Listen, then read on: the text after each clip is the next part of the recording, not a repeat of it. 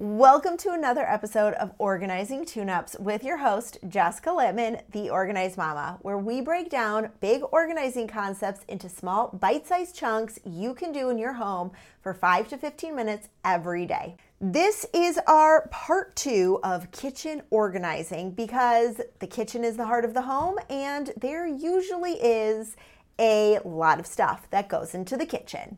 Part 2 of kitchen organizing is really my methodology of the 2 ways to organize a kitchen. So last week we talked about drawer by drawer method, which is where you take out one drawer, like everything from one drawer or one cabinet, organize, declutter, take inventory and label that particular space, and then move on to the next space. That method works for a good chunk of people, but sometimes we have that, big burst of energy where we just want to declutter everything all at once. So if that's you, then the, take everything out method is what we're going to talk about today. So typically when I was doing in-home organizing, this was the only way that we would organize a house. We would take everything out of the kitchen, we would group and categorize, and then we'd put back into the kitchen in a way that made sense to the homeowner and how they used their space. So this is the method that I'm going to explain to you so that you can do this in your home if taking everything out of your kitchen doesn't seem overwhelming. Step 1 is the most obvious. Take everything out of your cabinets, of your drawers, under the sink, all of this stuff, remove it all, put it on countertops, put it on tables, put it on the floor. And then you want to group them together based on category.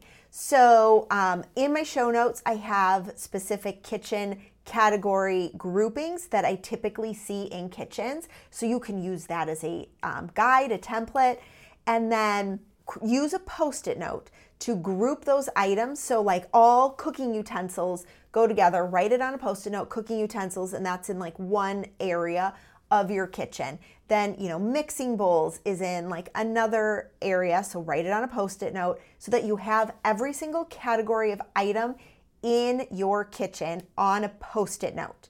You want to do this first. Once you've grouped all of your different items together, this is when you're going to take your Post-it notes and put them on drawers or cabinets where you want those items in that category to go. So let's say, by your stovetop, you want the spices. So you are going to take the spices Post-it note and put it on the cabinet or drawer near your stovetop. So then when you do go to the next step, which is putting everything away, that you know exactly where those items should go. So spices go here because you've already thought it through. This is the space planning portion of your organizing journey where you are planning out what goes in what space. Use your Post-it notes to kind of get an idea of where things should go. Once all of the categories are Post-it noted on cabinets or drawers, you get to take all of the stuff in the categories and put them into the drawers or cabinets where they belong. Now, as you're doing this, make sure that every item you actually use. So kind of like declutter as you go. And for the purpose of, our chats, declutter here just means removing unwanted things. Sometimes, especially in our kitchens, we have and keep a lot of stuff that isn't necessarily used in the kitchen. So remove those things so that they aren't in the kitchen. And that's what we mean when we say declutter. Because not every time when we declutter do we need to throw it away or donate it. Sometimes it's just decluttering it by moving it to a different room. Then you can put everything back as you kind of go through each category and declutter before you put things away. And then you can decide if an organizing tool or product would benefit your space to help you stay organized. So a good way to assess that is to ask yourself, what would be the purpose of said organizing tool?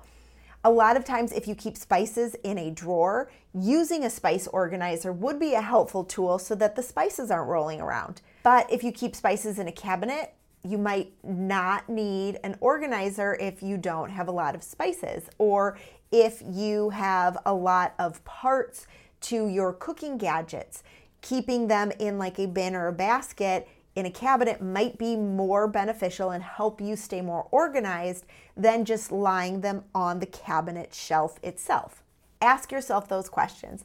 And then once you are done, either keep the Post-it note labels up or create labels for your shelves and drawers so that everything can stay organized.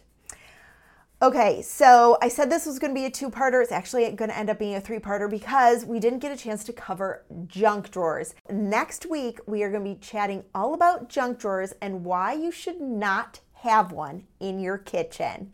If you love what you hear, make sure to follow and subscribe.